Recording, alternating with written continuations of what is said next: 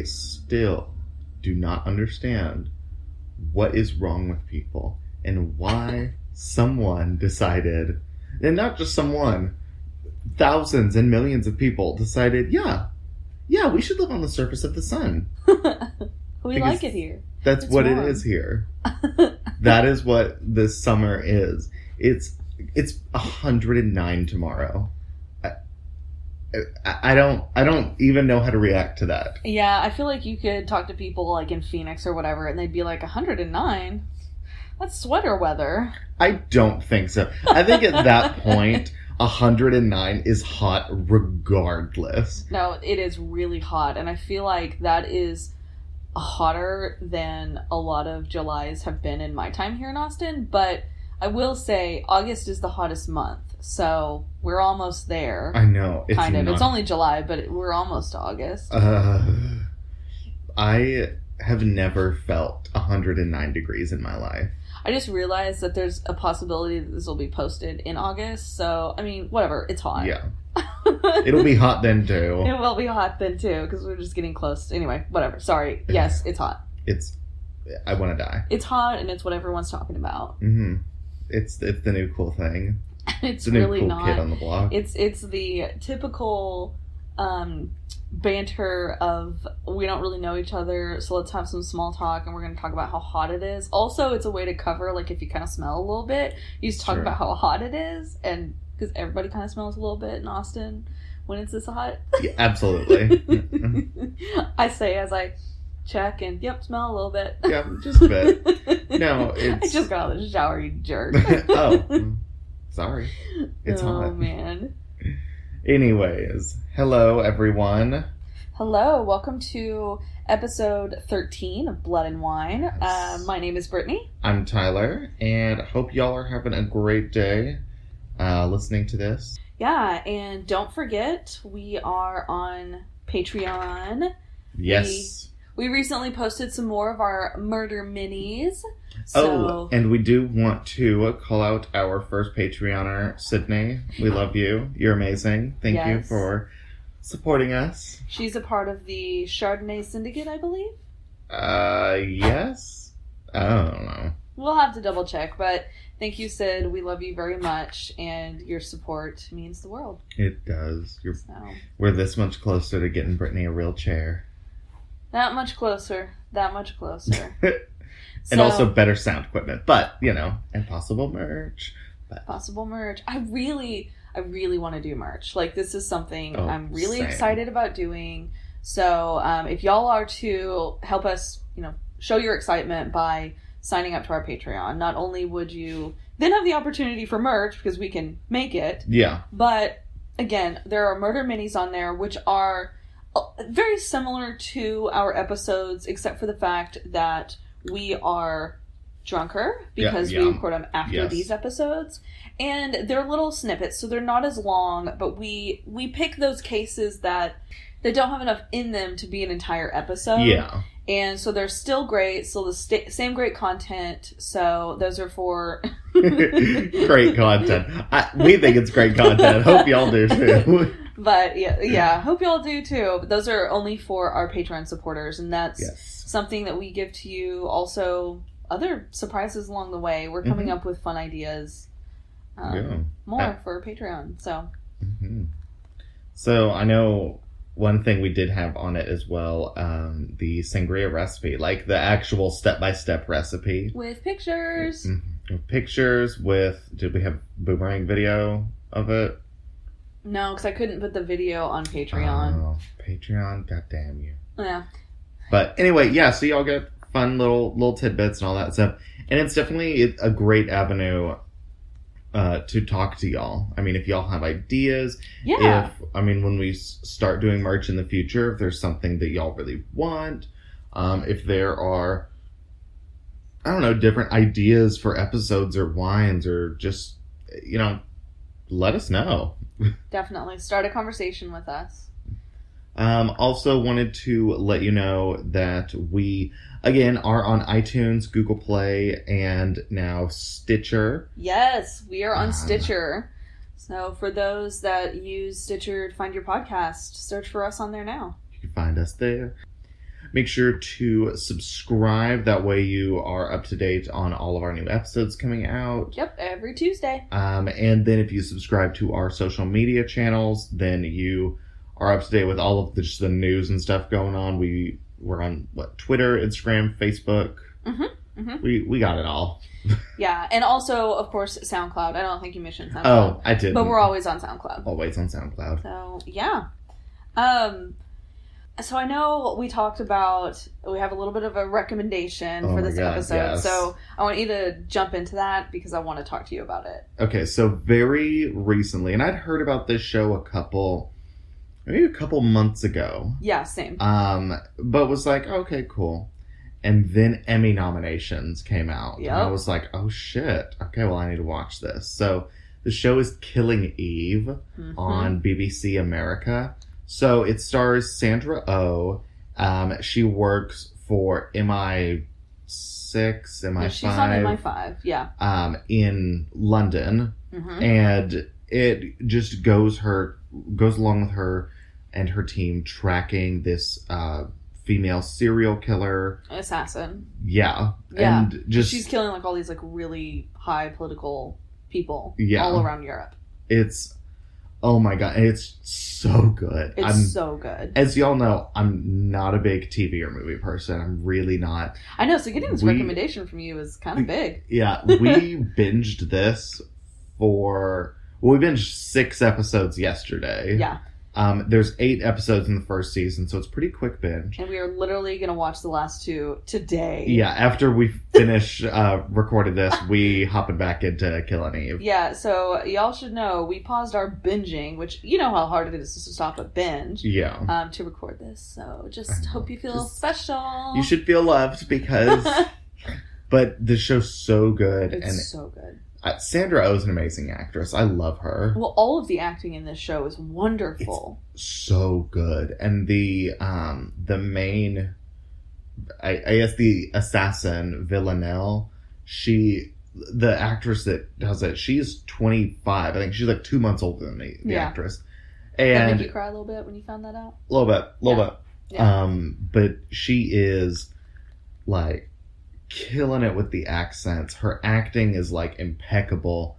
It's so good. Also, Rotten Tomatoes gave it like 97%, so you know it's good. Because Rotten Tomatoes are stingy as fuck with their ratings. Harsh. They are. What is it? You told me what Titanic has like a 50% rating? It's like 50% or something. I just can't disagree with that more. No, I understand it not being 100, but like, come on, 85%. Yep. Come on. I know. So but whatever. But be sure to watch Killing Eve. I mean, I really love Sandra Oh from Grey's Anatomy, and she's fantastic in Grey's, but I feel like seeing her in a lead role in Killing Eve, she's just able to take it to that next level. Absolutely. She is so talented. And so talented. The whole show really kind of subverts the genre because so many...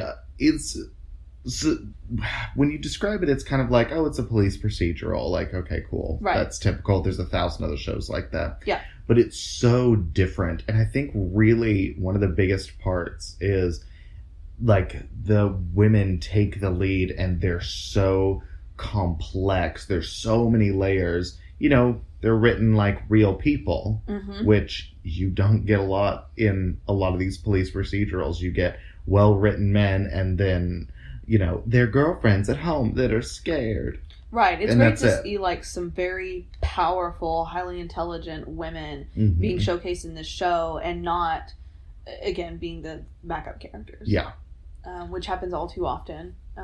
Absolutely. I feel like in a lot of police procedurals, there's, the main characters are men. Yeah. But, I mean, not in Law & Order, though, because, and I can't remember her name. Yeah, but I feel like, granted, I've seen a couple episodes of Law & Order, not enough to know whatever the plot is. Oh, Law & Order is wonderful, and you can just pick up anywhere. Well, exactly, but I don't know if, like, how the characters develop and stuff. I've never watched it from, like, season 1 to season, like, 100 is what they're on now or something. But I feel like it shows like that, shows like Bones, when they do have, like, a female co-lead, it's always, ooh, what's the sexual tension between the two?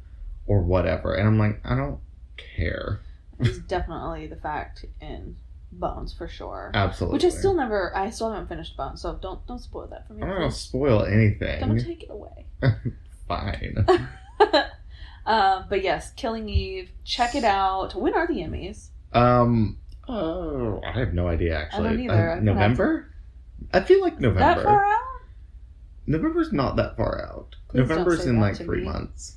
Please don't say that, because that means like Thanksgiving, Christmas, end of year. Oof, all this time off from work that I don't get paid for. I'm gonna get older.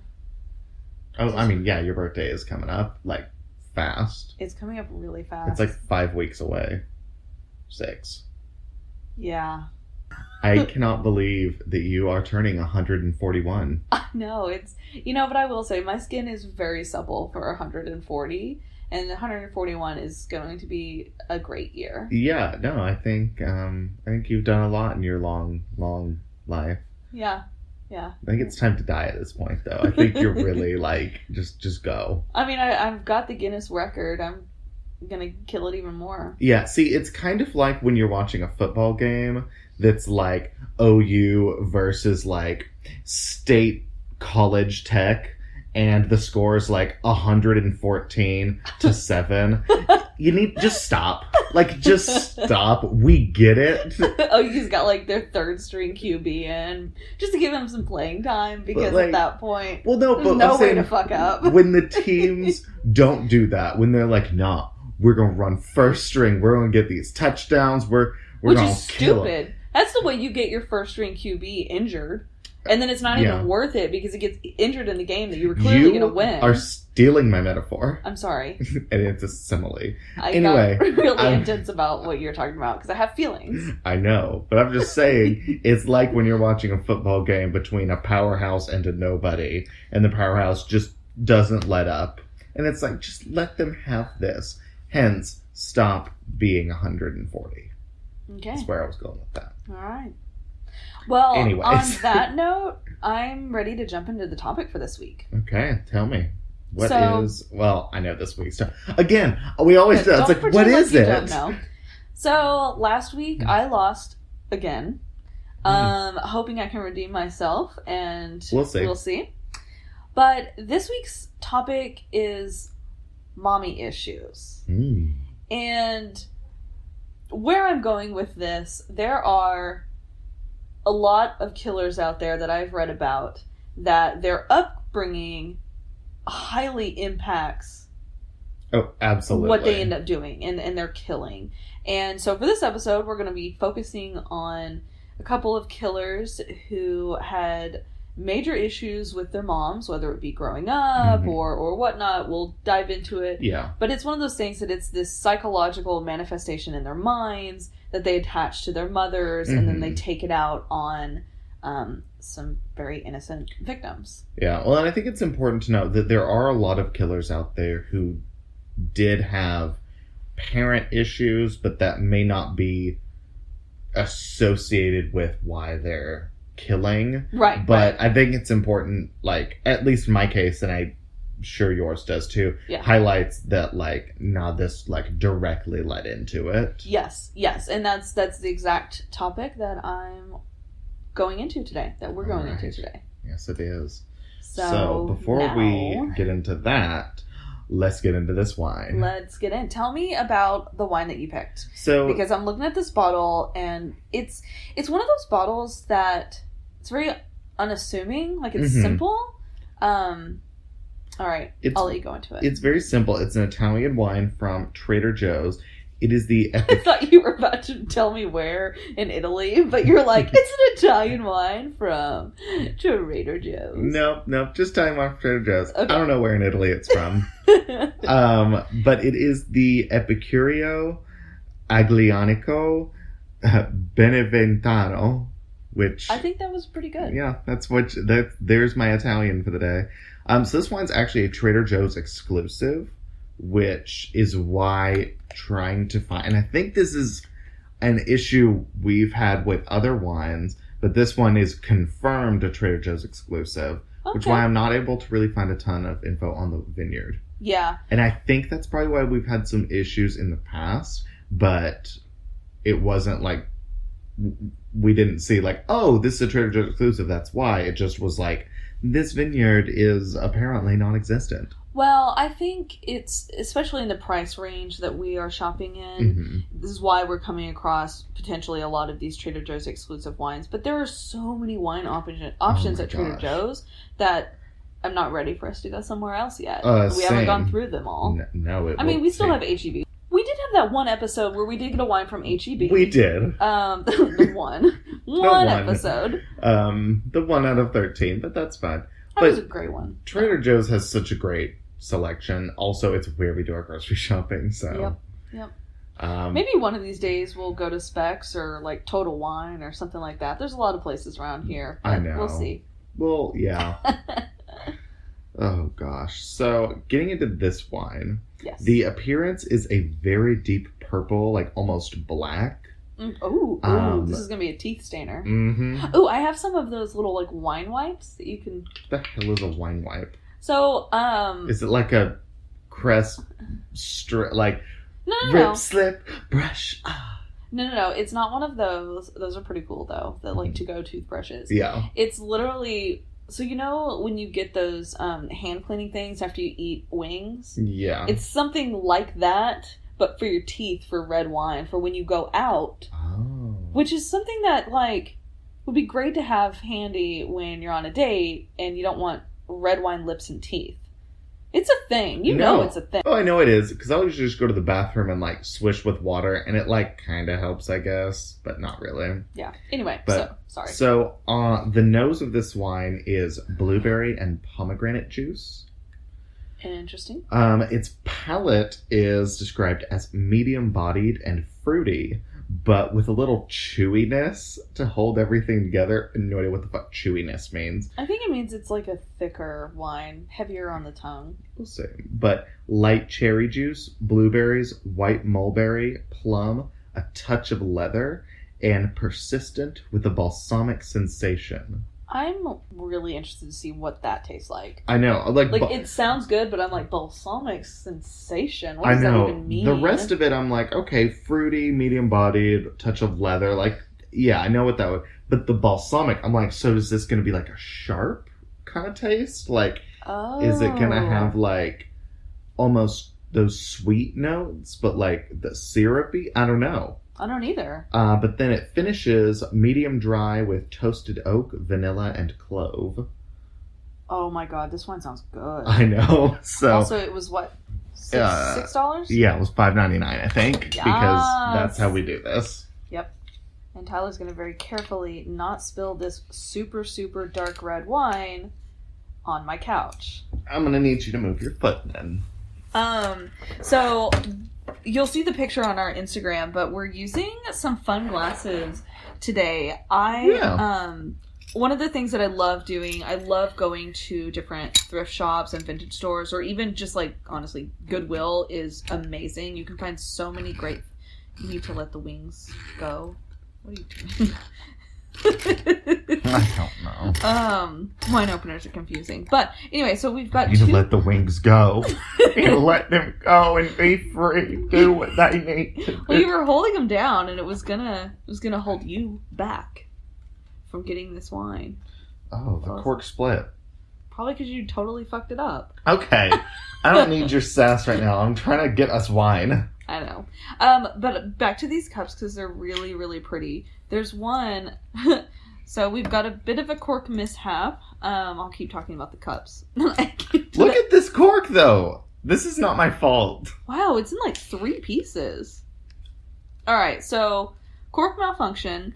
There's one pink glass. There's one that's like this red to orange to yellow kind of ombre cool glass style. Well, that's too bad. That cork was pretty. I know. Well, good thing. This is why we have 2 bottles. Yeah, I know, because I want to keep this one for us. It has like the globe on it, like the world. It's pretty cool. So we'll get out this last little piece of it. There we go. Really? That is what wouldn't come out? Fuck you. It's like half an inch of, well, maybe 3/4. No, it's like half an inch. Look at that. Yeah, it's tiny. That's hilarious. Nonsense. It just broke off. Oh, it's planet friendly wine. Oh, so it's probably not real cork, which would explain why it broke. But you know what? If it's helping save the planet, I'm cool with it. I'm totally cool with it. Oh wow, this is really dark. So speaking of saving the planet, one thing I really want to say, did you see how Starbucks, I believe it was by 2020, they're going to get rid of straws? Yes, I did. But one thing to note, they do have the sip lids that you can request on any of your cold drinks. Yeah, you can get that now and not have to get a straw. Have you seen, and maybe this is because I don't carry a purse or a bag with me, but I know like the reusable straws have become very big. Yeah, like the metal ones and stuff. And then a lot of them come, because my two concerns with them was, one, am I just going to have that in my pocket, like always? Just in my pocket? What? I guess for men that is a thing. That, and also, how is it going to be cleaned on the inside? Like, that could be real gross. But a lot of them come with those like little mini brushes. Yeah. Also, literally pipe cleaners. That is what they're for. So I'm like, that's interesting. God. But I don't Light bulb just went off as to what a literal pipe cleaner is for. But they come in fun colors for crafts. It's true. But at my office at work, all of our coffee cups, lids, sleeves, and then even our like plastic cups, lids and straws are all compostable because they're like cellulose based plastic. So I'm like, oh, that's cool. Yeah. And then we have compost bins at work, obviously. Yeah. We have compostable stuff, but which is so cool. Like I was telling Tyler earlier yesterday, I think, how much I wish our apartment complex had the compost ability, or that I had a yard where I could do my own compost, and I just don't. Well, because in Seattle, it's illegal not to compost. And I may have mentioned this before already, or maybe just mentioned in conversation. But it's illegal not to compost. And the way it's done, it's also... they have a very strong awareness campaign of like what you can compost, what you can recycle. And also when you buy stuff in the city, like plastic bags are banned in the city. They do a lot of paper bags. Well, there's no plastic bags in Austin. Yeah. It's only paper. But what winds up happening is that you wind up taking out your actual trash can maybe like once every 3 weeks. Like you never have trash to take out because everything you can recycle or compost more or less. Which I feel like is ideal. That's where we want to be. Yeah, absolutely. All right. Absolutely. So let's get into this wine. World. Cheers to Earth. I'm going to smell it first. I smell that plum. Very plummy. Okay. That's good. I think I see what it means by the balsamic. It's like it has a little bit of like acidity. It does, and it's at the end. I'm going to have to let mine breathe a little bit more because I think then I'll be able to taste more of that leather that you talked about. I gave you a little more than me. And the clove. I mean, dude, don't even worry about it. We'll drink plenty. It's fine. Yeah, because right now I'm getting mostly fruits. I'm not getting a lot of the leather or oak, really. I feel like I smell the leather. It's good. I'm a fan. Now, the interesting thing about this one is when I was reading reviews and, reading up on the wine, this brand, the Epicuro, has a lot of different wines. We actually bought like 4 of them. We did types. And this was actually, this was apparently one of the, like, their least favorites of all of their different wines. So I'm a fan of this one. I'd be interested to see what the other ones taste like. So it's $6. I'm cool with it. Yeah. Well, and I was telling you, there's also, I'll talk about this one because I don't think I'll feature it. And if I do, I'll tell y'all more information. But the Grifone, there's a Primitivo and a Sangiovese. They're $5 bottles. I get them all the time. They're 2 of my go-tos. Yeah. If I need a cheap wine and I want something that's not like a Pinot Noir or a Cab or a Zen, I go to those. I really like Italian wine, too. Yeah. My go-to wine for a long time has been Two Buck Chuck or their Shaw, but the Columbia Crest Cab, so good. And it's Fortunately, Trader Joe's doesn't carry it, but it's $6-7 usually. Yeah, we get it at H-E-B. Mm-hmm.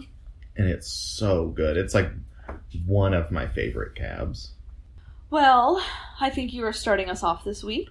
Yes. I am very interested to hear about who you picked. Because I know like a handful of people that I would think of for this category, so... See, with doing my research, this was one where I knew of a couple, but not really. So this might be someone you know of. It's someone I've never heard of. But my killer is Henry Lee Lucas. Okay, the name rings a bell, but if you asked me like right now, with a gun to my head, if I could tell you what he did, I couldn't. Okay, good. So, so my sources were thelineup.com, crimeviral.com. Originally I found this list from a Ranker article, actually. Love Ranker. And then Wikipedia had a lot of great info. Nice. So, Henry was born in Blacksburg, Virginia on August 23rd of 1936. Okay. So, probably, a while ago. 80 years. Oh my god, 82 years ago. Wow. Ugh. That's so weird to think about. That, like, that in 2 years, 1940 will be 80 years ago. Oh my god. Yeah. Woo! Because I'm always of the mindset that 1940 was 60 years ago. Like, that's just where my brain lives. Well, your brain lives in 2000 like a lot of us, and it's gotta... Can you believe it's about to be 2020? No. Like, doesn't that sound like... the future? I mean, it is. It is, but I get what you're saying. Yeah. It does. It feels so far out there. And the fact that I'm sitting here and I'm like, I could totally be alive in 2040. I hope so. I know. How old would I be then? You'd be like... 60? 53. Oh my god. Okay. Also, clearly, math is not my strong suit. Yeah.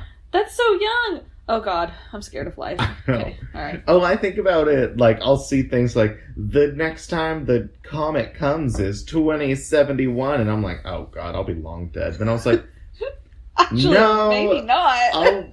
I'll be like, I'll be old, but like 80. I'll be like 78. You're gonna fucking see that comet. I whichever guess. one it is. You're actually... I think it's like, Halley's Comet. You're like, that's what comes back. you know what's gonna fucking happen? It's gonna be cloudy. Because that's what always happens when I try to go see something cool like that. It is fucking cloudy or it is raining. I will say. Or I live somewhere where I can't see it. So when the eclipse happened last August, so I guess a year ago now, I worked from home that morning because it was... not passing through Washington, but it was passing through, like, the middle of Oregon. Yeah. So we got to see, like, 93% of the eclipse. Oh my god! And I went up to my rooftop, at my apartment, and it was, like, I think 11 a.m. or something. Yeah. And it was me and, like, 15 of my neighbors, and there were 2 pairs of eclipse glasses because that's all in, like, the city was sold out. Same, Austin was too. And so everyone, like, we would pass them around, and everyone would, like, look at it for a couple seconds, then pass them around. And then, like, it was cool. You can't see much with the naked eye. Like, I was thinking, 93% of the sun's going to be covered. It's going to get darker here. No, not really. The shade is darker. Like, but it got colder. That was the weirdest thing, is it dropped noticeably, probably like 10 degrees in, a couple minutes because the sun got covered up. And then when the moon left, it heated back up. But eclipses are so cool. I love space things. Me too. But the really cool thing, so we watched it, we were up there for like 10 minutes, and I was like, okay, I need to get to work. Yeah. So I was like, grabbed my stuff, walked out of the building, was walking to my bus stop, and on the ground, the way the shadows filtered through the leaves. Yes, that was all of so the cool. Little eclipses on the ground in the shadow, and I was like, holy shit. That was one of my favorite things. seeing that. Yeah. Because I think here in Austin, we only got 30 to 40% coverage. Like, it wasn't a ton. Oh, yeah, because it passed through, like, Kansas or Missouri or, like, up north. Yeah, Missouri was, like, the line. So, we still get to see some of it. It was still really cool. There was also, even with just that little bit, the city was sold out of the glasses as well. So, we did the same thing of passing around a few pair. And I was at work that day. We have a great patio at work, like patio balcony thing. And so we all went out there and we're passing around the glasses. And I kind of got a photo on my phone. You can't really tell.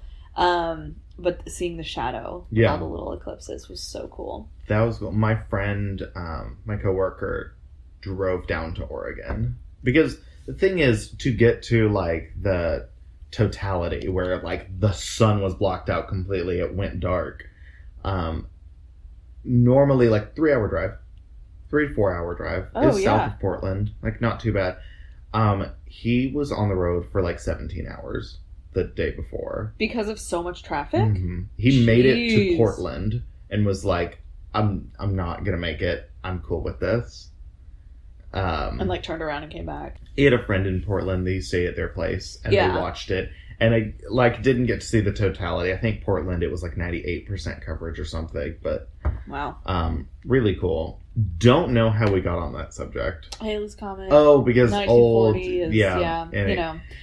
So tangents. Anyway. Tangents, the way tangents happen. Yeah. Henry Lee Lucas, back to that. So, he was the youngest of his mom's 9 children. And as a child, a friend described him as a child as someone who would often get attention by, like, frighteningly strange behavior.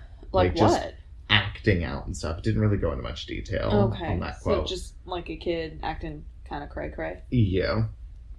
So... Do you like how I showed my age there by saying cray-cray? Yeah, you did. I'm going to gloss over it, though.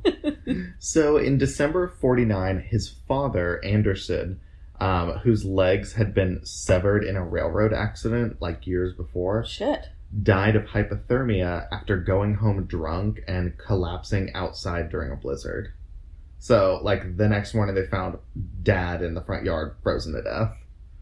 Oh my god. And how old was Henry? He was, like, 13? Yeah. Something like that. He was a young teen. Yeah. Oh my god. But he had his mother was very abusive and very controlling towards everyone in the family. Yeah. Like, abusive to him, very abusive towards his father. And she was, like, twisted. Her name was Viola Davis. Not our Viola Davis. Not our Viola Davis that we love. I don't think it's the same person. I don't think the age matches up. I'd have to do more research, but I'm pretty sure it's not the same Viola Davis, who is star of such movies as The Help and shows like How to Get Away with Murder. So, Viola Davis never... I mean, obviously I'm picturing her in my head now. So. Same, yeah. But if they did a movie, then, I mean, clearly she needs to play this role. Yeah. We'll see. Well, maybe not. Go. So she never allowed her son to express emotion and even banned him from crying at his own father's funeral. Okay. Yep. I have so many feelings about that, but I don't want to go into this tangent, so... So, his mom would often beat him so badly that he would end up in the hospital, and she often forced him to dress like a girl. Wait, but he couldn't cry? Mm-hmm. Yeah, very strange. Like, she was really fucked up. Clearly. Yep. So, she was super neglectful of Henry's health, and when he injured his eye in a fight, when he was, I believe, 10, she just ignored the injuries for 3 days, during which time it got infected and his eye had to be removed. Oh my god! Yeah. So, also, she worked as a sex worker and would often force him and his siblings to watch as she sold her body to strangers in front of them. I cannot understand this type of treatment towards your kids. Like, absolutely not. You can't cry, which shows, like, makes me think you have to be masculine, but here wear a dress, which is like, I mean, whatever. I'm not against boys wearing dresses, but that is so confusing for a kid Yeah. Like, direction from their mom. And this is also the 40s, so obviously a man wearing a dress is not acceptable. And then now, watching your mom do these things that you should never have to see your mother do. No. And her being the one that forces you to watch and be there. And it's with a stranger. I have so many feelings. Oh, yeah. Like, so it super, super fucked up relationship. So, like, pretty unsurprisingly, by the age of 10, Henry was an alcoholic. And by the time he was a teenager, he was torturing animals and having sex with his half-brother. Oh. Yep. Wait, he has a half-brother? Well, he's the youngest of 9 of his mother's children. Yeah. So he and his siblings may have different fathers, some of them. Gotcha. So, okay. Yep. Oh, Henry. Yeah.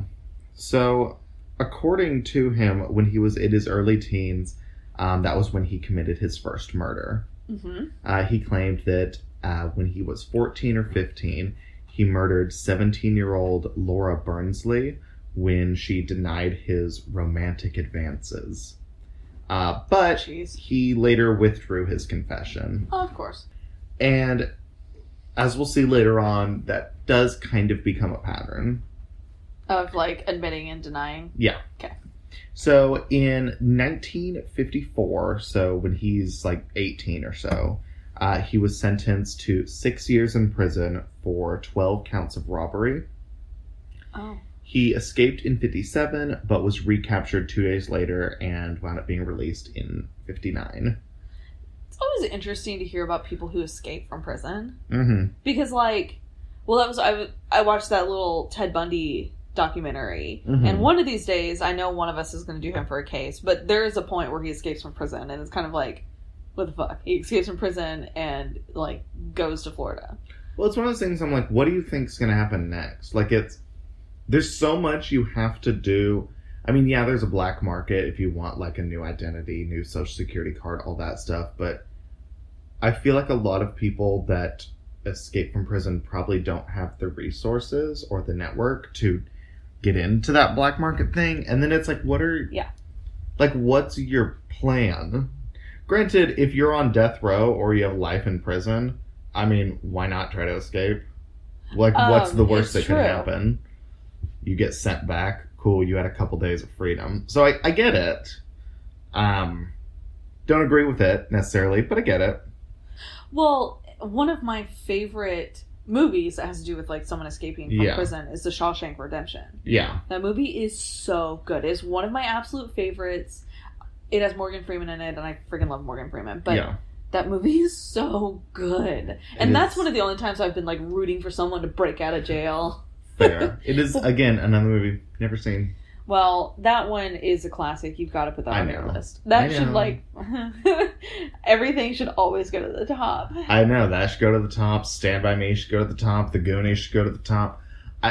You're embarrassing yourself. You might want to stop talking about all the things you haven't seen. But I haven't seen most of these. I haven't seen most movies, and I'm not alone in that. Most people have not seen most movies. I mean, there are a lot of movies in the world. Okay. But you seem to have only seen ones that, I don't know, aren't the ones everyone else has seen. Apparently so. Anyways, during his years in prison, he actually became engaged to a pen pal. Of course. This always happens. I always wonder, who are these women that are writing letters to dudes in prison? I have no idea. Do I need to start doing that? Is that how I'm going to find a husband? I mean, if he's hot, what's the problem? It depends on what he's in jail for. Like, if it's, like, something like loitering, also get sent to jail for loitering. Or, like, you know, if he's, like, selling weed. Okay. Yeah, I would...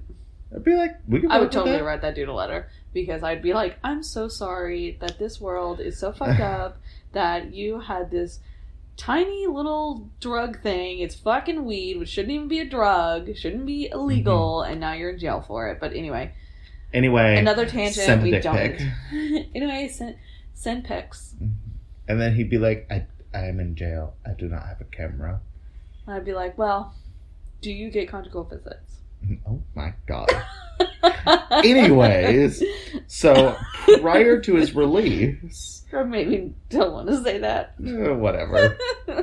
Prior to his release, he intended to find this pen pal and marry her, but his 74-year-old mother demanded that her newly freed son come care for her in her old age. Gotta come take care of your mama. Yeah.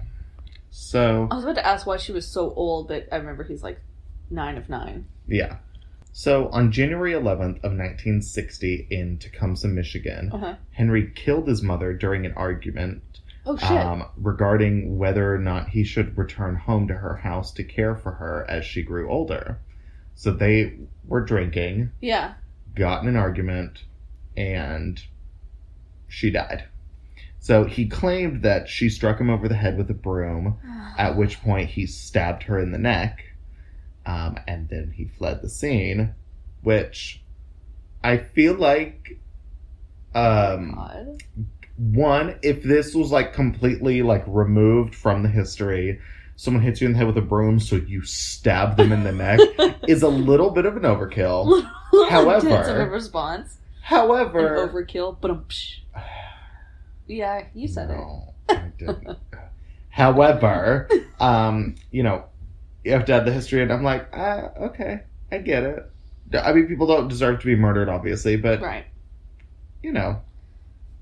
Oh, jeez. So, he fled the scene, and he subsequently said, all I remember was slapping her alongside the neck, but after I did that, I saw her fall and decided to grab her, but she fell to the floor, and when I went back to pick her up, I realized she was dead. Then I noticed that I had my knife in my hand and she had been cut.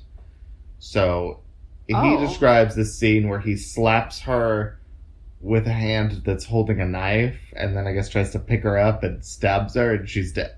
Yeah, I know. That's real weird. Yeah. So turns out she was not dead when he fled. Oh my God. So his half-sister Opal, with whom he was staying at the time, returned later and discovered their mother alive in a pool of blood. So she calls an ambulance, but it was too late to save Viola's life. And the official police report stated that she died of a heart attack that was precipitated by the assault. So she didn't die from bleeding out. She had a heart attack after being stabbed. Okay. So Henry returned to Virginia and then decided to drive back to Michigan, but was arrested in Ohio on the Michigan warrant for his mom's murder. Right.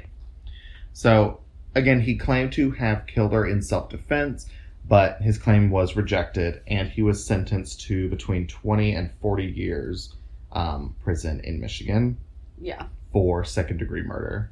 Mm-hmm. However, after serving 10 years in prison, he was released in June of 1970 due to prison overcrowding. Oh my God. Yep. Because when the prison has too many people in it, the people convicted of murder are the ones that you're like, well, they should go. I know. That's what I'm just thinking. I'm like, yeah, murder. Let those guys out. Like, how many people are in there for nonviolent crimes and didn't get released? Part of this. Granted, didn't do any research into this specific overcrowding and release and all that, but for some strange reason, I feel like he probably wouldn't have been released early if he hadn't been a white man, but maybe that's just reading too much into it.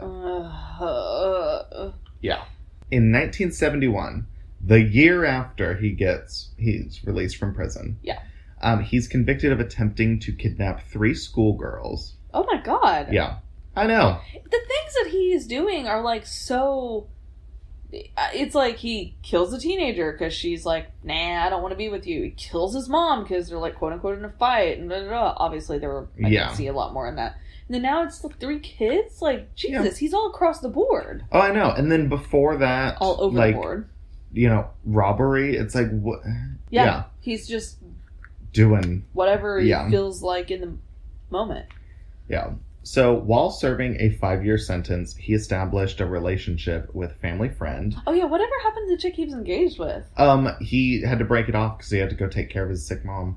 Oh. Yeah. So... He had to go take care of her. That's for sure. Okay. Yes. So he establishes this relationship with this woman who's family friend and single mom. They'd written together in prison. Yeah. Oh, whoa. So he had like pen pals all over the place, cheating by pen. So, God. So they married in 1975 after his release, but he left 2 years later after his stepdaughter accused him of sexually abusing her. He then began moving between various relatives, and one got him a job in West Virginia, where he established a relationship that ended when his girlfriend's family confronted him about the abuse. Yeah. So he has a pattern of physical, emotional, and sexually abusing. Yeah. Yeah. Yeah, he does. So soon he fell in with he was physically, emotionally, and sexually abused. Yes. So that's what he learned. Yeah. I'm not justifying it. I'm just saying I see that's his pattern. Absolutely. And I see why. Yeah. So soon he fell in with another drifter, Otis Toole, who is another serial killer. Yeah. He is. He is. So, did do too much research into him because there was a lot to this one. But interesting, they were involved, and they're pretty involved. Well, yeah. So, after meeting in Jacksonville, Florida, the pair became friends and lovers. And some believed they even killed together while wandering across the U.S. Eventually, he met Otis's niece, Frida Powell, and Frida and Henry also became lovers, and then eventually common law spouses. Oh. One thing to note with this, though, she's like 15. Yeah, no, and he's like 46. Yeah. I was about to ask you how old she was because, okay. Yep. Also, like, he just was like, Otis, just kidding, I want your niece. Yeah. Jeez. And Otis is cool with it, I guess. Because he's still around? Mm-hmm. Oh, okay. Okay. So, in 1982, Henry and Frida traveled to Ringgold, Texas, where they worked as hired hands for Kate Rich. However, Rich soon accused them of cashing bad checks, so they relocated to a religious commune in Stoneburg, Texas, that was called the House of Prayer. Okay. All right. Sounds very Texas. Yeah, I know. So Frida really wanted to return to Florida, get back there, and they fought over that a lot and fought about what their next steps are going to be. Yeah. So it's believed at this point that Henry brutally killed Frida. Oh. Oh yeah. Oh my God. So he took her out into an isolated field where he murdered and dismembered her. Literally all across the fucking board. I know. I'm like, now it's dismembering and yeah. God. So her remains have yet to be found. They never were. He then returned to Ringgold, where he convinced Kate Rich to come with him under the pretense of trying to search for Frida. Then he slaughtered her and concealed her body in a drainage pipe. So, again, although he would later retract his confessions for these two deaths, because he confessed to them, these two murders, Frida, Kate, and his mom, are the three deaths that he can be concretely linked to. Yeah. There's a shit ton more, though. So, he remained living in Texas, and then in 1983... was taken into custody on an illegal weapons charge. Yeah. So while he was in custody, the floodgates opened, and he started confessing to hundreds and hundreds of murders. What? And based on his confessions, authorities cleared over 1,000 unsolved crimes. Wait, they cleared him as in, the information he gave was correct and good enough, or... No, they just cleared him. Because he confessed because to he them. can, yeah, and they probably didn't want to put the work in. Because, so it makes it sound like he killed 1,000 people, but whether he actually did, we don't know. Yeah. So, although some of his claims were indeed credible, given the brutality that he'd shown in his most recent murders. Yeah. A lot of his admissions were outlandish and contradicted themselves. Well, yeah, there you go. In 1985, a report from the Dallas Times-Herald calculated that he would have had to drive 11,000 miles in 1 month alone to commit all the murders that he's confessed to. So obviously he's lying about some. Clearly. But the media, however, remained critical of his claims and believed the authorities were taking advantage of his confessions in order to just indiscriminately clear cold cases. Yeah, that's They're exactly what it sounds like. He said he did this? Cool. Sign it off. Next. I know, just like fucking checking a box is what this sounds like. Yeah. So that is not justice. Oh, absolutely not. For those families. Not.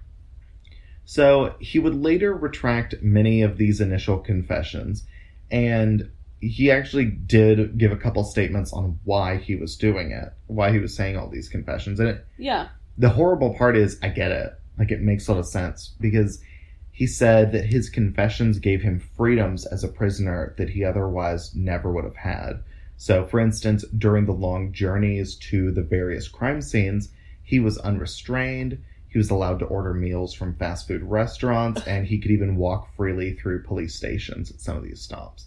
And this is what kills me in how we treat a lot of people in the criminal justice system, is someone's highlight, like something they look forward to so much, can be literally ordering a burger from McDonald's. Like, that's all they want to do. And I understand that, like, people do crimes, they need to be punished, they need to be rehabilitated. Yeah. I totally understand. But stripping away more or less every basic freedom someone has because they did a crime, there's just something about that isn't, to me, isn't just. Like, taking everything away. Yeah. I mean, like, there are definitely some cases, like, for him, yeah, he murdered people. Yes. But for a lot of people in prison, you know, someone who's in jail for, you know, not paying parking tickets. I don't know. So and they should have, like, McDonald's Mondays? Or, like... No, I don't know. I'm just kidding. I think my biggest issue goes more along with the length that a lot of these sentences are. Oh, but then the long-lasting impacts afterwards. Absolutely. Yeah. I mean, I think it's even, like, what we would think of as a short sentence of something like 5 years. Like, that's short. That's 5 years of your life that you're, like, in prison. Like, yeah. To me, that's just insane. That getting 5 years in jail is easy. Like, I think you can, fucking, like, pirating movies can do, like, 5 years in jail, according to that little FBI warning at the beginning of the movies.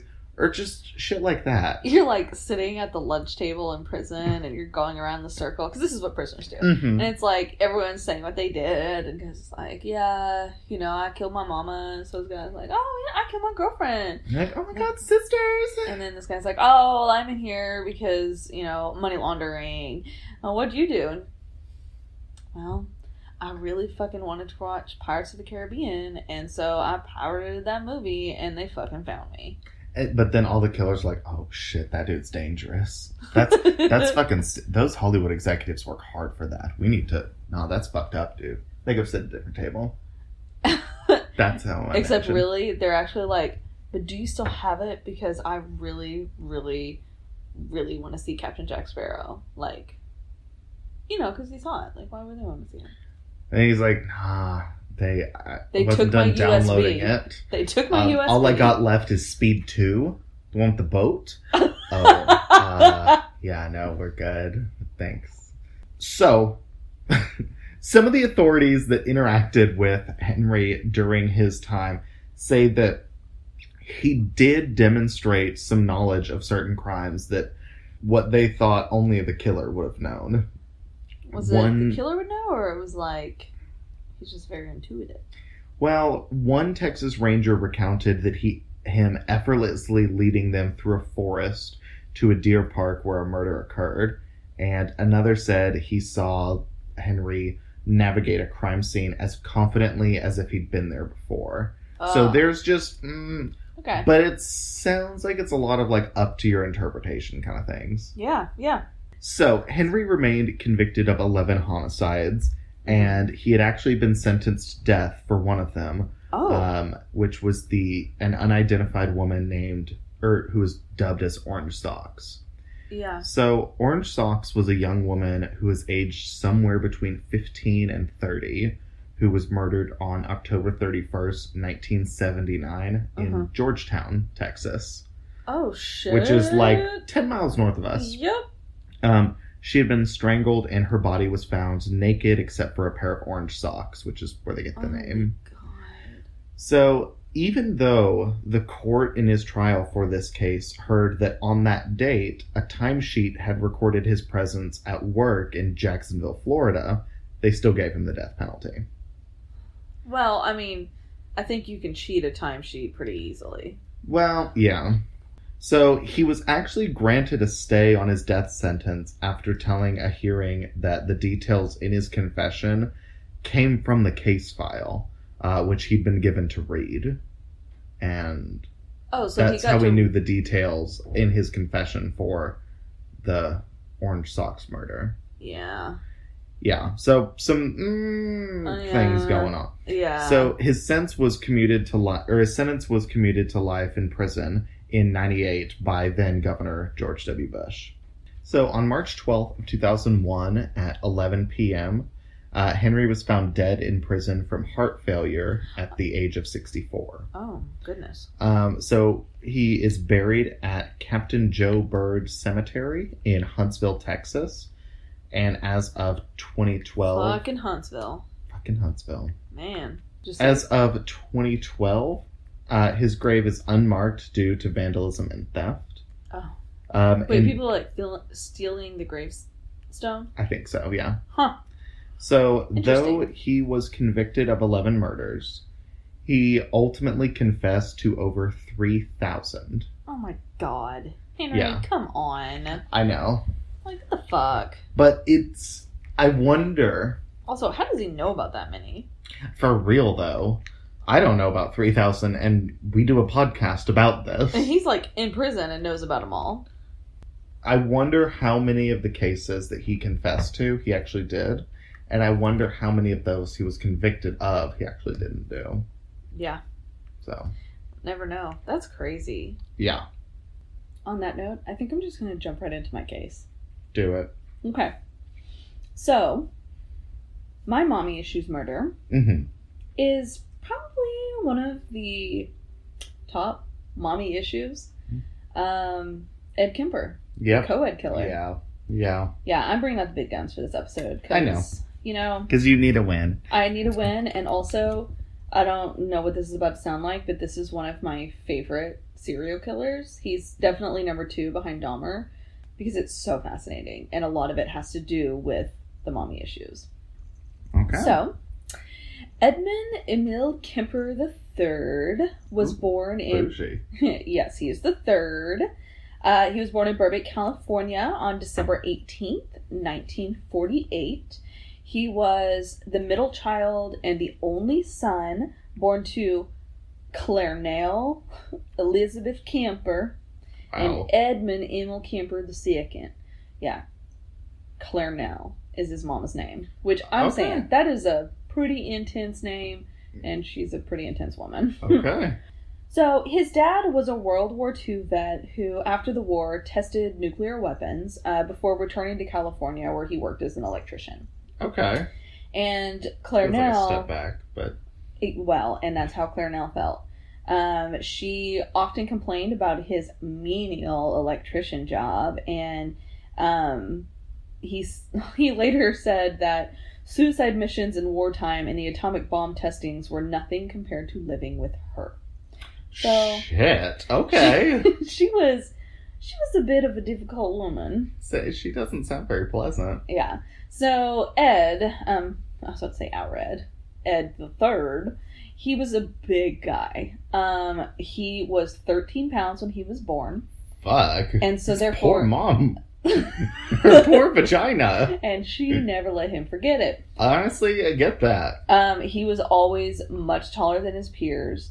And he, like, just towered over them, like, by a foot when he was in school. Like, always. He was so much taller. He was also highly intelligent. So this very, very smart, awkward, tall kid. When he was 10, he displayed behaviors of cruelty to animals. Sorry, for some reason I can't say the word right now. He buried the family's pet cat alive. Jesus. Once it died, he dug it back up, decapitated it, and mounted its head on a spike. What the fuck? Yeah. Willow, don't listen to this. She is looking over here and she is so fucking disturbed. Yes. She's like, wait, you don't do kitty murders, please? No, I was okay with just, no.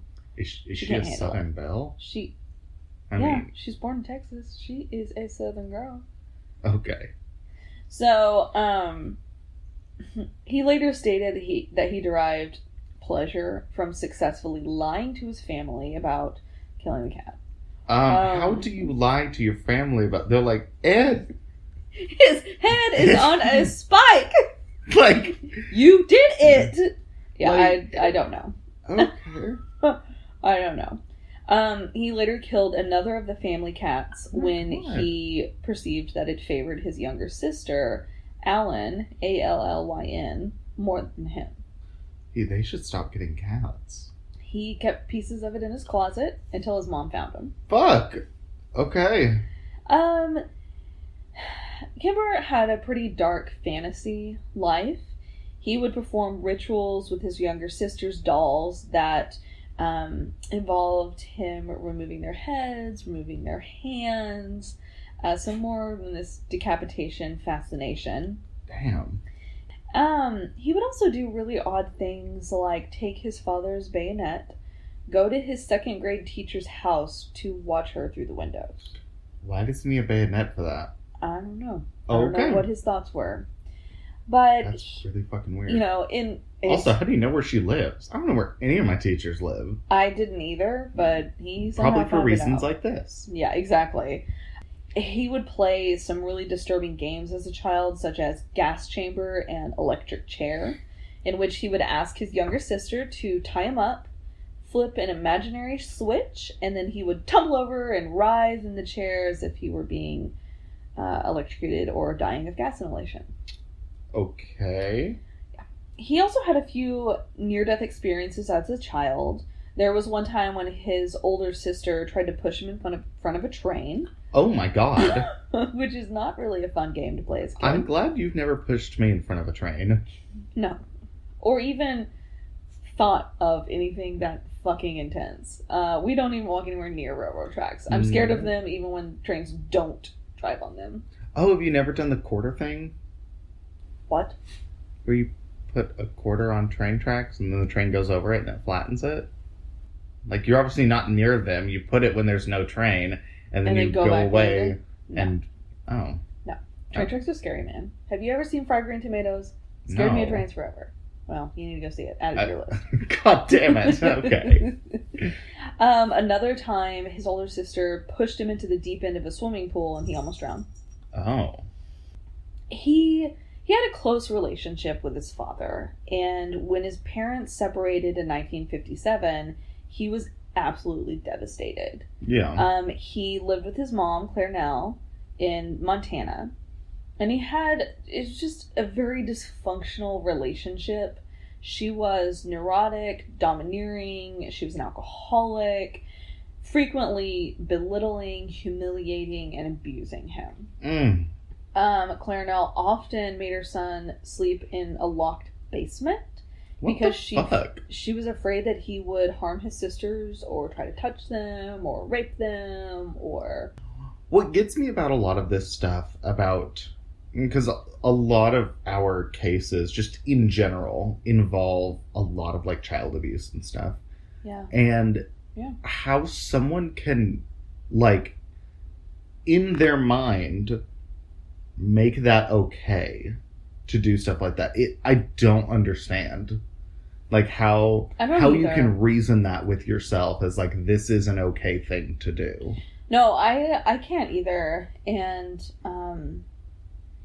it's clearly something that affects that child in their adult life. Absolutely. And when we talk about cases that happened many, many, many years ago, before there were opportunities for these people to seek help, it's, I mean, like, I am not trying to say that everyone who is involved in some type of abuse in their life is going to end up doing crime or something like that. I'm not saying that. But what I'm saying is, like, without the ability to have proper help for these things, and even just a therapist to talk to, that... Well, just to develop those good coping mechanisms. Yes, like, and not bad coping mechanisms. Yeah.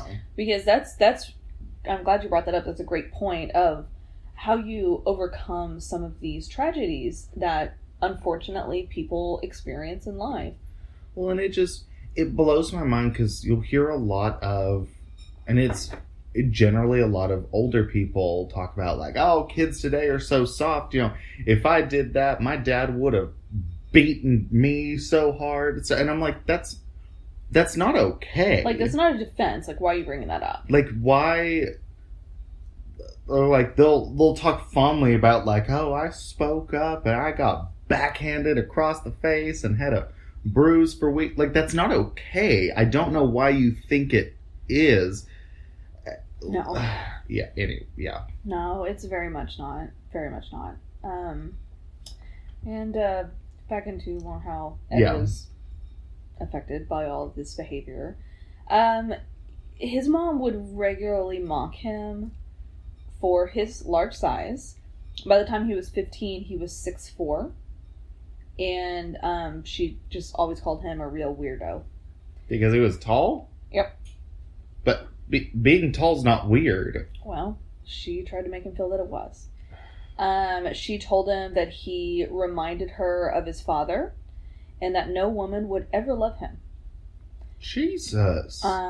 So Kemper later described her as a sick, angry woman. And it's been postulated that she suffered from borderline personality disorder for a lot of these behaviors that she's dishing out. Yeah. And I could see that. And that's another thing that I'm glad with. We have so much more advances and just more knowledge and more... It's still not accepted, but it's more accepted now to reach out for help. Because it should be 110% accepted, and it makes me so mad that it's not. Exactly. But I just wonder if everyone can benefit. Everyone can benefit from some type of therapy, someone to talk to. Absolutely. Seeing a psychiatrist, seeing a psychologist. Just want to put that out there. Like, absolutely every single person in this world can benefit from that. 100%. Absolutely. I just wonder if this took place today. You know, she would have probably had a much better chance of one of her friends reaching out and being like, hey, Clarinell, stop. Like, come on. I think you need to speak to someone, or like, I think you need to go to the doctor, or fuck, one of Ed's friends being like, Ed, you should maybe go to the police. This isn't okay that your mom's treating you like this, or whatever. That's true. And this could have been averted. What's about to happen next? Yeah, well, and that's part of this case that makes me... I am so fascinated with it because of some of the things I'll get into later, but just how smart Ed is. And when you see him in an interview, it's weird because he's saying one thing, but he's so calm and so forthcoming, and he seems like a great guy. Mm-hmm. Then later, when I get into what he did, it's like, Ed, how the fuck did you do this? And he is actually one of the killers that John Douglas interviewed multiple times to develop FBI crime profiling. Like, Ed was, again, I'll get into this, but he was a friend of the cops. Like, he knew all the policemen, and he's just very friendly, very willing to open up. And when you see these interviews that he did, some of the things that he said are like, in this calm voice, he's saying like the most fucked up thing that could come out of someone's mouth, but he's just like all chill and like, you know, it is who it is. I've accepted who I am. I've accepted what I did. Da da da da da. And that's one of the things in Mindhunter, which is on Netflix. They took some of these interviews and it created the dialogue for that show. And the actor who played Ed Kemper, which I apologize, I don't know his name off the top of my head, but he just got the character to a T. It was phenomenal acting. And it's just crazy. And it's just to learn that, you know, thankfully, I will say thankfully, there was a killer as willing to communicate and open up as Ed was to the FBI, so we could determine some of the ways to help prevent crimes like this happening and to solve crimes that have already happened. Yeah. But yeah, again, like I said, I'm clearly very fascinated with this case. Yeah. No, I can tell. He's just... Let me get into more as you open the second bottle. I'm going to tell you a little bit more about Ed. Okay. When he was 15 years old, he ran away from home in an attempt to reconcile with his father in Los Angeles.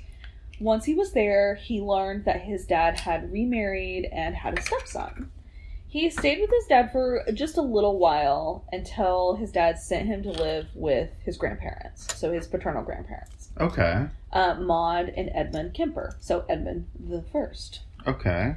They lived on a ranch in the mountains of Norfolk, and our Ed, hated living there.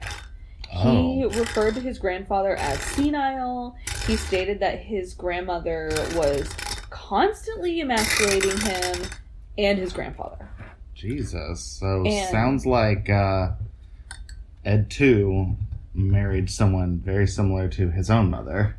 Quite possibly. Well, dang! Well, I mean, that cork didn't break. It didn't break. It might have broken my eardrum, but it was really in there. Oh my god! I'm really curious to see how like big that spike is on the recording. I know.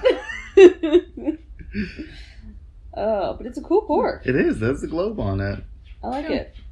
So he hated living with them. Yeah. On August 27th, 1964, his grandmother was sitting at the kitchen table when she and Ed just got into an argument.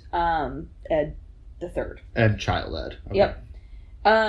Ed was just enraged by this argument. He stormed off, grabbed a rifle from his grandfather's, Ed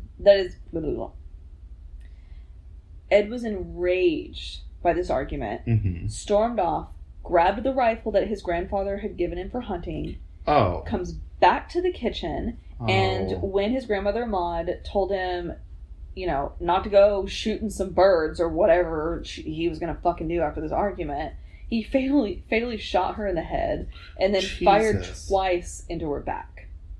Just to make sure she's dead. Jesus fuck. How old is he at this point? 15. Jesus. Some accounts allege that Maud additionally suffered some post-mortem stab wounds with a kitchen knife. So after the shooting and the stabbing, he dragged her body out of the kitchen and into her bedroom. Where's Grandpa? Well, we're about to get there. When his grandfather came home from grocery shopping, Kemper went outside and fatally shot him in the driveway. Jesus. He didn't want his grandfather to see his grandmother dead. So the solution to that was to kill him as well. I get what you mean, but probably the wrong way to go about it. Yeah. Well, after he killed both of his grandparents, he didn't know what to do. And so he called his mom. And his mom's like, you need to call the fucking police. So, I mean, Claire now had a little bit of sense in her. Ed called the police and he waited for the cops to come and take him into custody. He knew what he had done was wrong. And when authorities questioned him, you know, why did you do this? He just said he wanted to see what it felt like to kill Grandma. Okay. Yeah. Yep. And again, that's when he told him that he killed his grandfather because he didn't want him to see his wife dead. Yeah. His crimes were deemed as incomprehensible for a 15-year-old to commit. Yeah. And the court psychiatrist diagnosed him as suffering from paranoid schizophrenia, and they sent him to the criminally insane unit of the Atascadero State Hospital. At Atascadero, the California Youth Authority psychiatrists and social workers strongly disagreed with the court psychiatrist's diagnosis about him being a paranoid schizophrenic. Or about him having paranoid schizophrenia. Good Lord. Got it out. Their report stated that Kemper showed no flight of ideas, no interference with thought, no expression of delusions or hallucinations, and no evidence of bizarre thinking. It was recorded that he had an IQ of 136. Oh, wow. And he was actually re-diagnosed and stated as having a personality trait disturbance, passive-aggressive type. So that was his new diagnosis. Okay. Later on at his time at Atascadero, he was tested again and had a higher IQ of 145. So he was a genius. Wow. Okay. Kemper, he endeared himself to his psychiatrist. He was a model prisoner. He ended up being trained to administer psychiatric tests to other inmates. Oh. And he later stated that being able to understand how the test functioned allowed him to manipulate his psychiatrist. And but see, that right there, he's like manipulating the test. Like, maybe he'll show them he's smarter. But he's already so smart to think of that. I know, because he's a fucking genius. Yeah. And he ended up learning a lot from the sex offenders whom he was administering these tests to. For example, they told him that it was best to kill a woman after raping her to avoid leaving any witnesses. Jesus. I know. So, on December 18th, 1969, his 21st birthday... That's when we went to the moon. In 69, not... Oh, I was like, on that day. It was like July something. Yeah. Well, that's when he was released on parole. And against the recommendations of psychiatrists at the hospital, he was released to the care of his mom, Claire Nell. And at this time, she worked as an administrative assistant at the University of California, Santa Cruz. Okay. He sounds like someone I would have hated to work with as an administrative assistant. Yeah, no, she sounds like the worst. It'd be like, oh my god, Claire Nell, I hate you. Yeah. Well... That's it. That's all I would say to her. I hate you. I just want you to know. I walk in the morning. I'm like, hey, Debbie. Hey, John. Hey, Marcus. Claire Nell, go to hell. Hey, Abby. I work in a big office, apparently. Yeah, you do. Big office at whatever college you're working in, that admin Cruz, office of. I guess, yeah. Yeah, I'm not an admin, I don't know. Kemper later demonstrated further to a psychiatrist that he was completely rehabilitated, and on November 29th, 1972, his juvenile records were permanently expunged. So the murder of his grandparents was expunged. Okay. While he was staying with his mom, he attended a community college in accordance with his parole requirements. And so he's like 18 now. He was 21. 21, okay. He was 21. So he's going to community college, and in accordance to his parole requirements, he hoped he would become a police officer. That's what he wanted to do.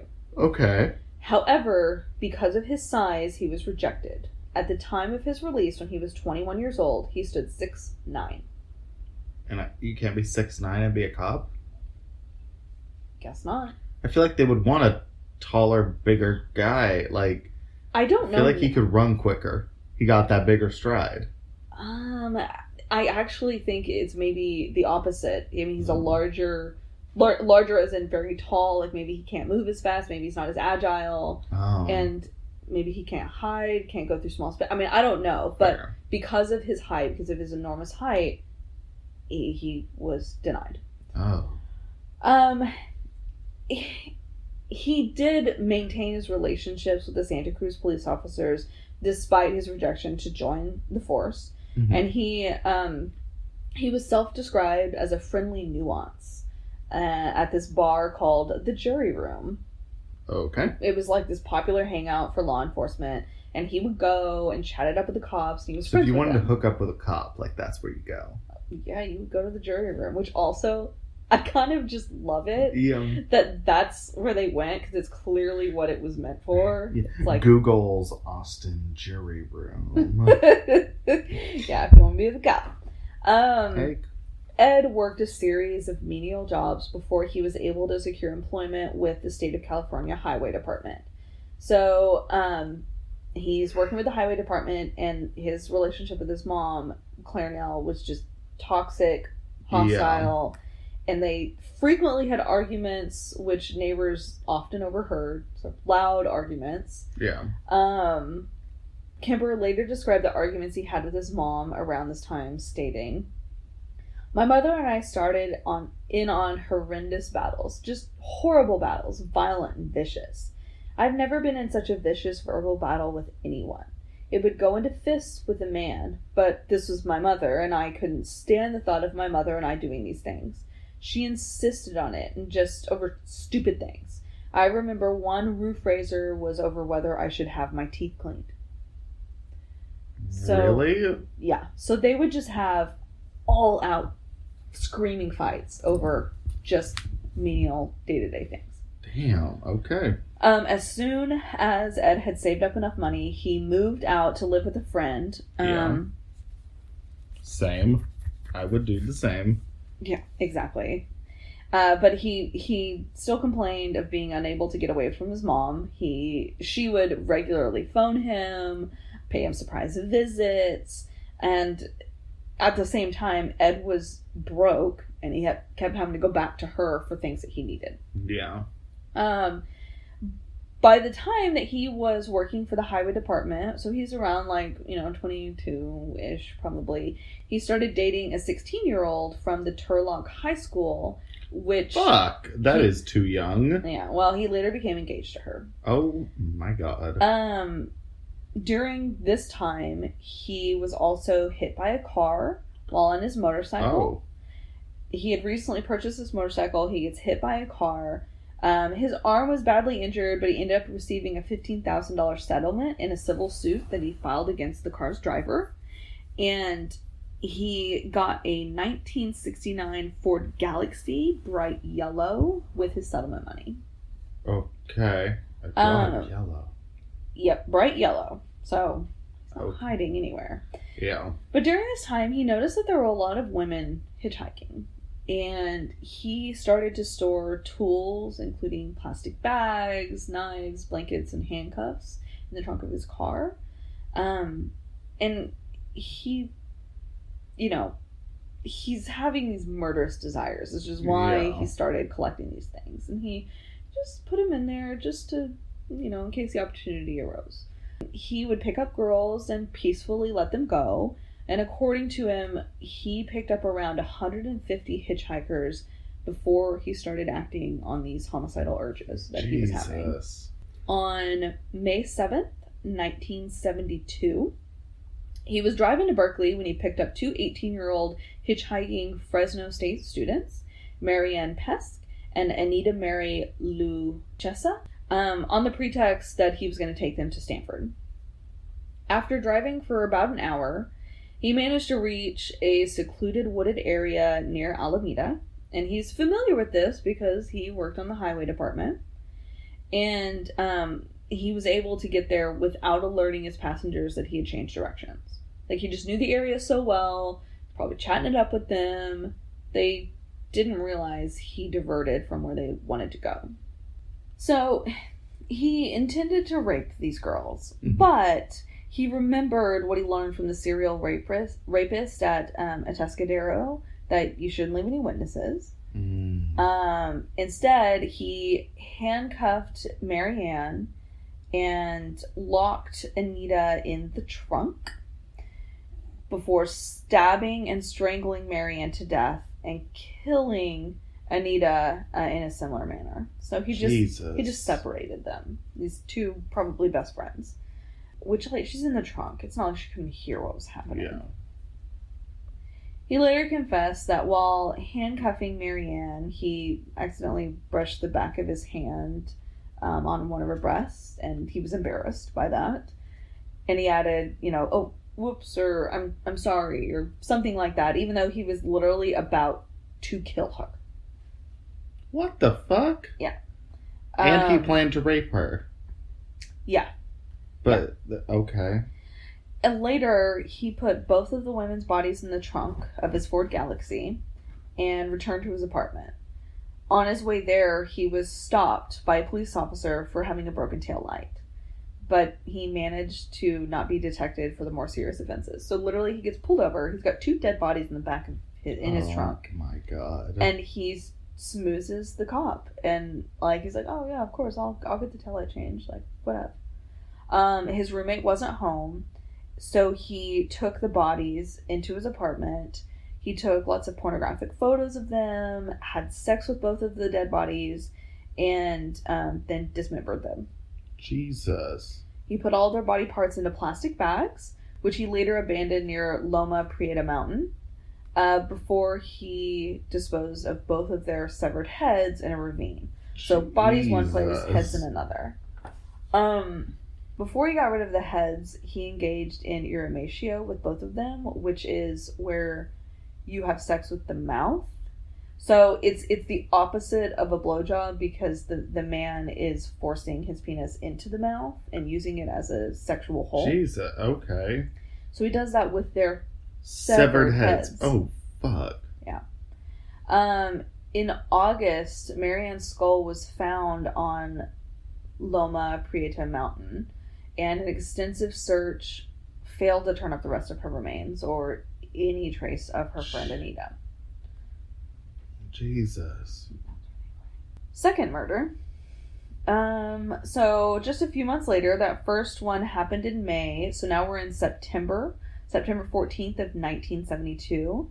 Ed picked up 15-year-old Korean dance student Akio Koo, who had decided to hitchhike after her dance class because she missed the bus. Mm-hmm. He drove her again to a remote area, pulled out a gun before accidentally locking himself out of his car. However, Koo let him back inside.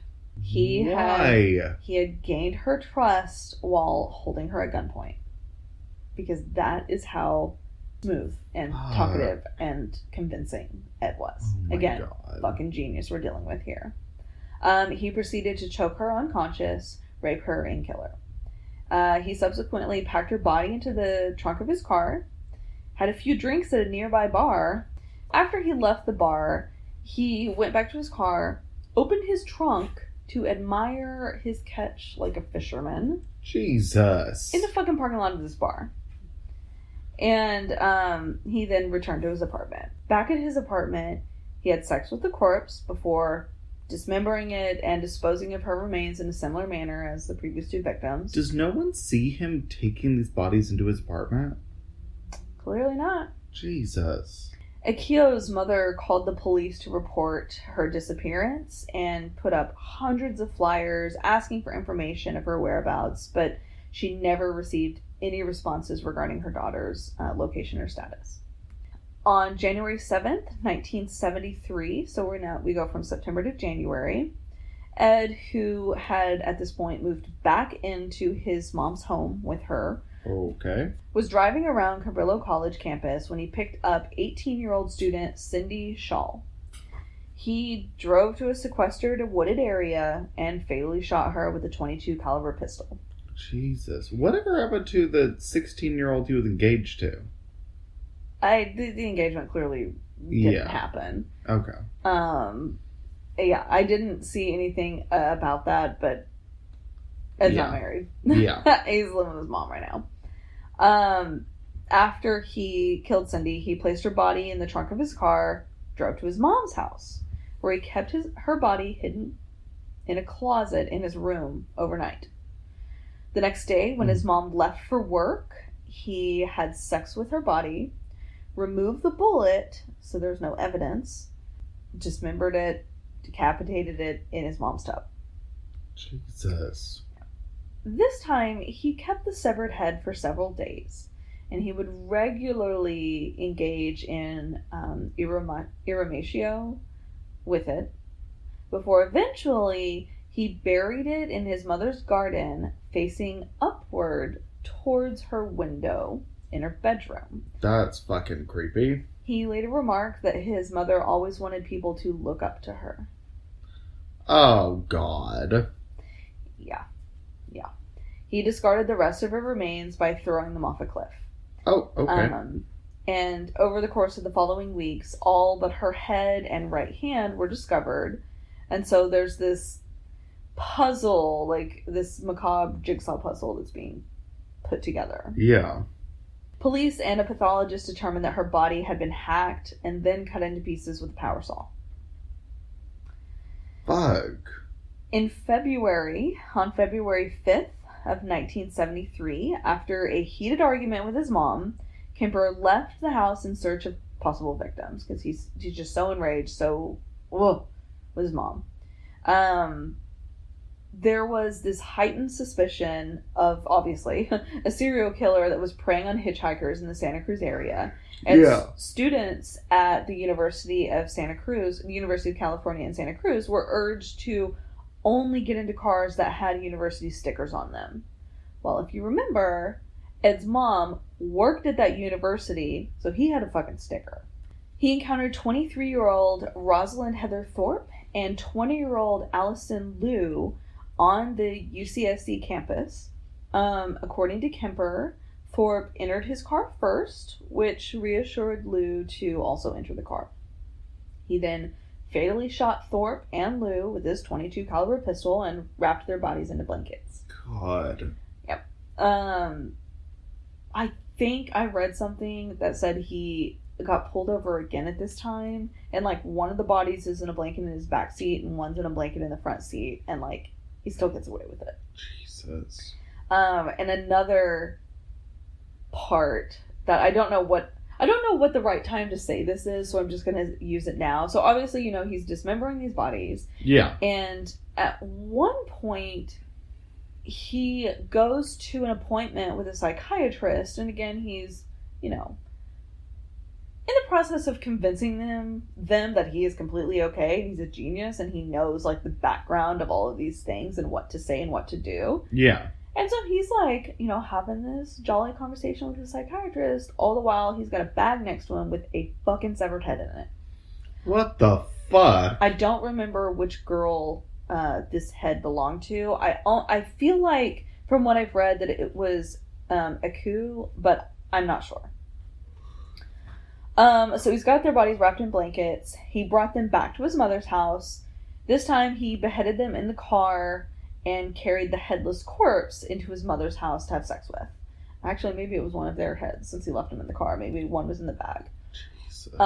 He then, after having sex with the beheaded bodies, dismembers them, removed the bullets, again, to prevent identification, and the next morning discarded their remains, again, in a ravine. Yeah. The remains were found at Eden Canyon a week after the murders, and more of those remains were found near the highway, near Highway 1 in March. So he was getting rid of their dismembered pieces in different places. Jesus. Later, when he was questioned as to why he removed the heads of these victims before having sex with them, he explained that head trip fantasies were a bit like a trophy. So their heads were the trophy. And the head is where everything is. The brain, the eyes, the mouth, and that's the person. I remember being told as a kid, you cut off the head and the body dies. Who the fuck said this to him as a kid? I don't know. Yeah. The body is nothing after the head is cut off. Well, that's not quite true. There's a lot left in a girl's body without the head. Yeah, it's a fucking That is freak. Fucking gross. Yeah. So the next murders on April 20th, She really started murdering a lot more this year. Yes. In 72 and 73 is when he was active. Fuck. And this is, like I said, this was after he spent time picking up 150 different hitchhikers to kind of pin down how to gain people's trust, how to get them in his car, how to make himself seem innocent and trustworthy, and he had a lot of practice. He was thinking about this for a long fucking time and then started acting. Yeah. So April 20th, 1973, after she came home from a party, his mom, at this time 52 years old, Clarnell woke up her son when she got home. And Clarnell, like, gets ready for bed. She's sitting in bed reading a book, and Kemper comes into the room. She looks at him and she goes, well, I suppose you're going to want to sit up all night and talk now. And he said, no, good night. He waited on her to fall asleep and returned to her room to bludgeon her with a claw hammer and slit her throat with a knife. Fuck. He then decapitated her and engaged in erumatio with her severed head before he started using it as a dartboard. What the fuck? And the way he said it, he stated that he put her head on a shelf, screamed at it for an hour, threw darts at it, and ultimately smashed her face in. So clearly, got a lot of anger towards his mom. Yeah. He then cut out her tongue and larynx and put them in the garbage disposal. However, the garbage disposal could not break down the tough vocal cords and ejected them back up into the sink. And he later said that seemed appropriate, as much as she bitched and screamed and yelled at me over so many years. So it's kind of this odd... I'm looking for a word and I can't find it, but like, her vocal cords like couldn't be destroyed, and so it's like she's still screaming at him after death. God. He then had sex with his mother's corpse, hid it in a closet, and went out for a drink. When he got back, he invited his mom's best friend, 59-year-old Sally Hallett, over to the house for dinner and a movie. And when Hallett arrived, he strangled her to death, decapitated her, and spent the night with her dead body, like laying in bed next to her. He later stuffed her corpse in the closet, and, in order to... He obscured any outward signs of a disturbance, left a note. He then stuffed her corpse into a closet, obscured any outward signs that a disturbance had happened in the home, and left a note for the police that read, approximately 5:15 a.m. Saturday. No need for her to suffer any more at the hands of this horrible, murderous butcher. It was quick, asleep, the way I wanted it. Not sloppy and incomplete, gents. Just a lack of time. I got things to do. He left this... Fuck? Yeah, that's his note. It's really fucking weird. And like, murderous butcher and lack of time are in quotes, and then at the end, like, things to do, it's like exclamation, exclamation, exclamation. Okay. Yeah. So he left the scene in Hallett's car, so he stole her car, drove eastward, leaving California through Nevada and Utah. He arrived in Pueblo, Colorado, and after like not hearing any news on the radio about the murders of his mom and Hallett, he found a phone booth and called the police. He confessed to the murders of his mom and Hallett, but the police did not take this call seriously, and they told him to call back at a later time. So several hours later... What the fuck? Yeah, I don't know. Several hours later, he called again, asking to speak to an officer he personally knew. And he confessed to the killing of his mother and Hallett, and he sat in the car waiting for the police to arrive. And of course, on these phone calls, like, again, he knows these cops. He's friends with them. They don't believe him. They think they're like, he's like pulling their leg, like at a really inappropriate time. But eventually he was able to convince them that, no, like, I fucking did it. And so he waits on them to arrive, arrest him, and take him into custody. And once he was in custody, that is when he confessed to the murders of 6 students. So when you think about it, there's a possibility that if he had not turned himself in, he may have never been caught. Yeah. Because he was very good at what he was doing. Yeah. Later, when the police, they did arrest him and they asked him, like, what motivated him to turn himself in, he said the original purpose was gone, and his murdering was not serving any physical or real or emotional purpose. It was just a pure waste of time. He said, emotionally, I couldn't handle it much longer. Towards the end there, I started feeling the folly of the whole damn thing. And at that point of near exhaustion, near collapse, I just said to hell with it and called it all off. And okay. Yeah. So he turns himself in, and he is put in prison, like, for life. Yeah. In the California Medical Facility, he was incarcerated in the same prison block as other notorious criminals, such as Herbert Mullen and Charles Manson. Okay. And Kemper showed particular disdain for Mullen, who had committed his murders at the same time in the Santa Cruz area as Kemper. So they were two serial killers that were active at the exact same time. He described Mullen, he being Kemper, described Mullen as a cold-blooded killer, killing everybody he saw for no good reason. And this is kind of why Ed didn't like this guy. Because he just killed to be killing. Okay. And, yeah. However, Kemper himself commented on his self-righteous talking like that about Mullen, considering what Ed had done. So he's like, oh, I'm being so self-righteous. I mean, I kind of did the same fucking thing. Yeah. Yeah. Despite this concession, he still manipulated and physically intimidated Mullen. Because again, Ed's fucking 6'9". Yeah. Mullen is 5'7".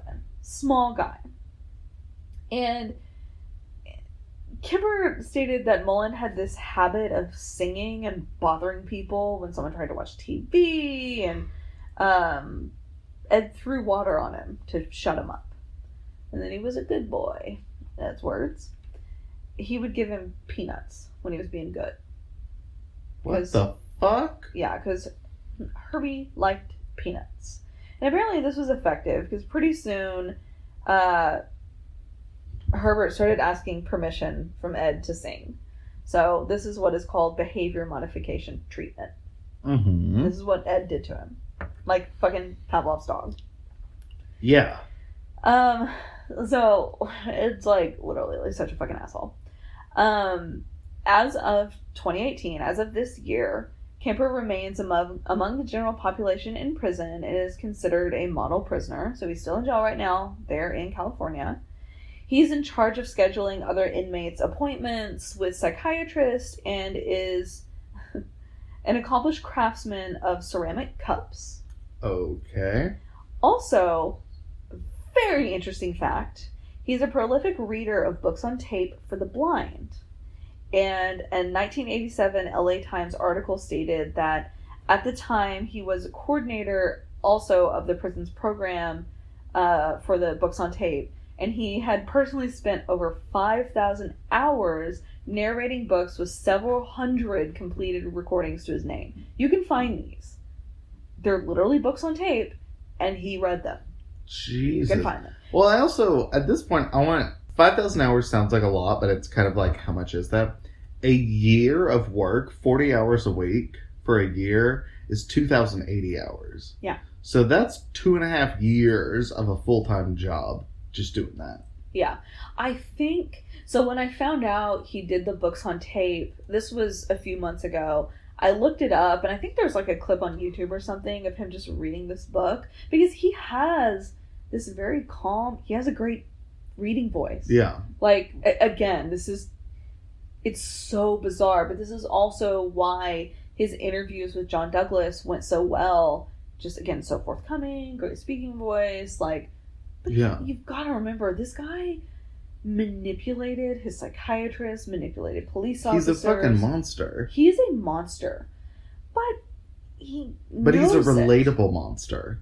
Unfortunately. I think that's the horrifying part. Right. Is that a lot of these...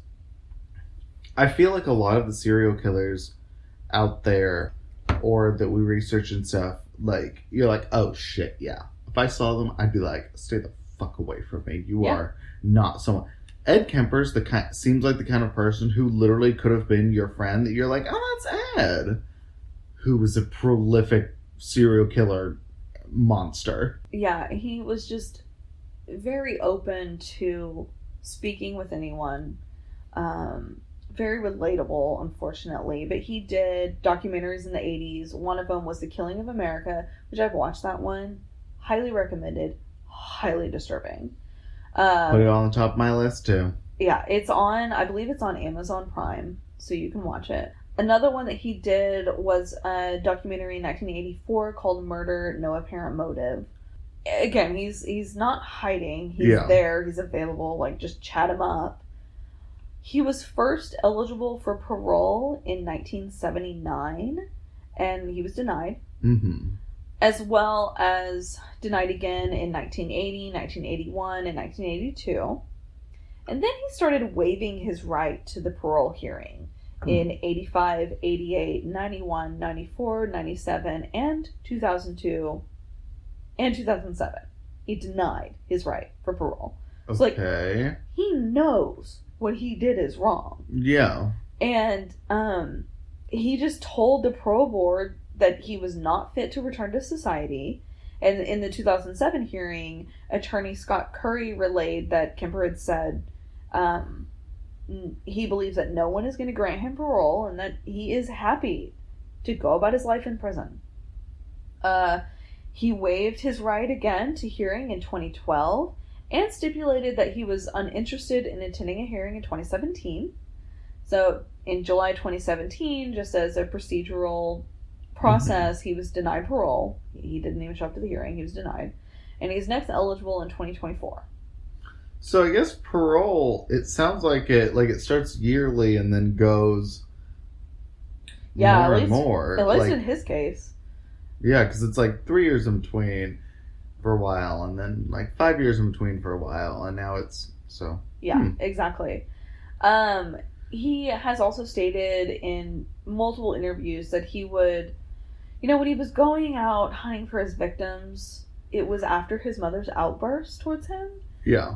And his mom also, she would never introduce him to any women that attended the university she worked at, because she would say that you're just like your father, you don't deserve to know them, and she was worried that he would do things to them. Like, again, the same thing, like lock him in the basement with his sisters. Yeah. She didn't want him to know any of the students that were at the university she worked at. So psychiatrists and Kemper himself believe that these young women that he killed were surrogates for his ultimate target, which was his mom. Yeah. And that all of the humiliating things that he committed to his mom's corpse really support that hypothesis. Yeah. So it was, once he killed his mother, that was his ultimate goal, and that's why he stopped. That's why he just turned himself in, because there was no more reason behind his killing. Yeah. Well, then why did he kill because he killed his mom's friend after. I mean, I'm sure that, unfortunately, maybe Sally was involved in some type of memories in his past, or just another way to hurt his mom and like a big fuck you to her. Yeah. But I think he ended up burying more than one of the heads, like looking up to her window. And like that, to me, is one of the most, it's all insanely fucked up. But that is one of these super, super fucked up parts that is showing clearly his mother, her treatment, everything that went on in his childhood ended up, with Ed being who he was and killing these people. And like, he is one of the most terrifying type of people. Because I think there's a lot of serial killers out there, or were, or whatever, hopefully not in the future, but that are just, it's like I'm trying to like find my words. It's like a different type of mental thing. Because there's a lot of killers whose killings are attributed to a mental disturbance or mental disability or something going on. With Ed, it was almost the other side of the spectrum. Like, he was so fucking highly intelligent, clearly had a mental disturbance, but was fully aware of what he was doing and why he was doing it. Yeah. Like, he's terrifying because he's so smart. Yeah. And he could talk his way out of anything. And I am telling you, you should watch some of these interviews with him, because it's literally like you're just watching fucking like Conan, and minus the laughing, but just, like, oh, okay, well, it was just an interview with someone, and then you think about all the things that he fucking did. Yeah. And then some of the things he says just like off the cuff. It's a fucking monster. It's a fucking monster. Yeah. I guess launched into the postmortem. You won. You won. So. Your guy was also seriously fucked up. Lee Lucas. But Ed takes the cake. Yeah, he does. Yeah. Did you know that much about Ed Kemper before I... No, I knew very, very little.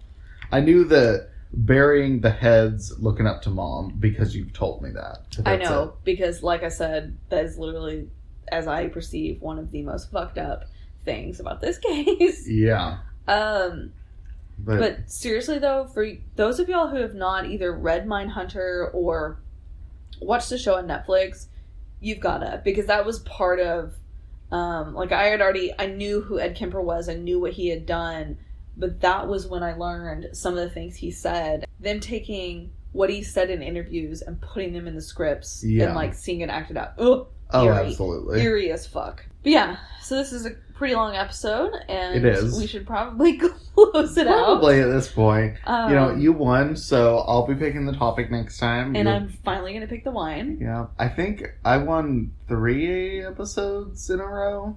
Yeah, I think you did. Like that? Yeah. I think you did. So it was a nice streak. But when you said you were going to pull out the big guns for this, you were not kidding. I was not kidding. So, okay. Well, with that... thank you all so much for tuning in and listening. Yeah, and don't forget to rate and review us on iTunes. It's really going to help us jump up in those rankings. You're going to be able to find us easier. Yes. Please rate and review. We want to hear what you think. We want to know what we can improve. We want to know what you like. All the praise, positive things. And then like and follow us on Facebook, Twitter, and Instagram. And this was a pretty intense episode. Yes, it was. Please hop onto our Facebook page and join the conversation. What did you think? Do you think we made the right decision? Is Ed Kemper worse than Henry Lee Lucas? Yeah, yes. If I apologize. I love and support all of our listeners, but Ed Kemper worse. It's just, yeah. But, honestly, let's have the conversation going, so. Yeah. Check it out. Talk to us. Yeah. All right. Well, with that, XOXO, Blood and Wine. Blood and Wine signing off. Bye. Bye.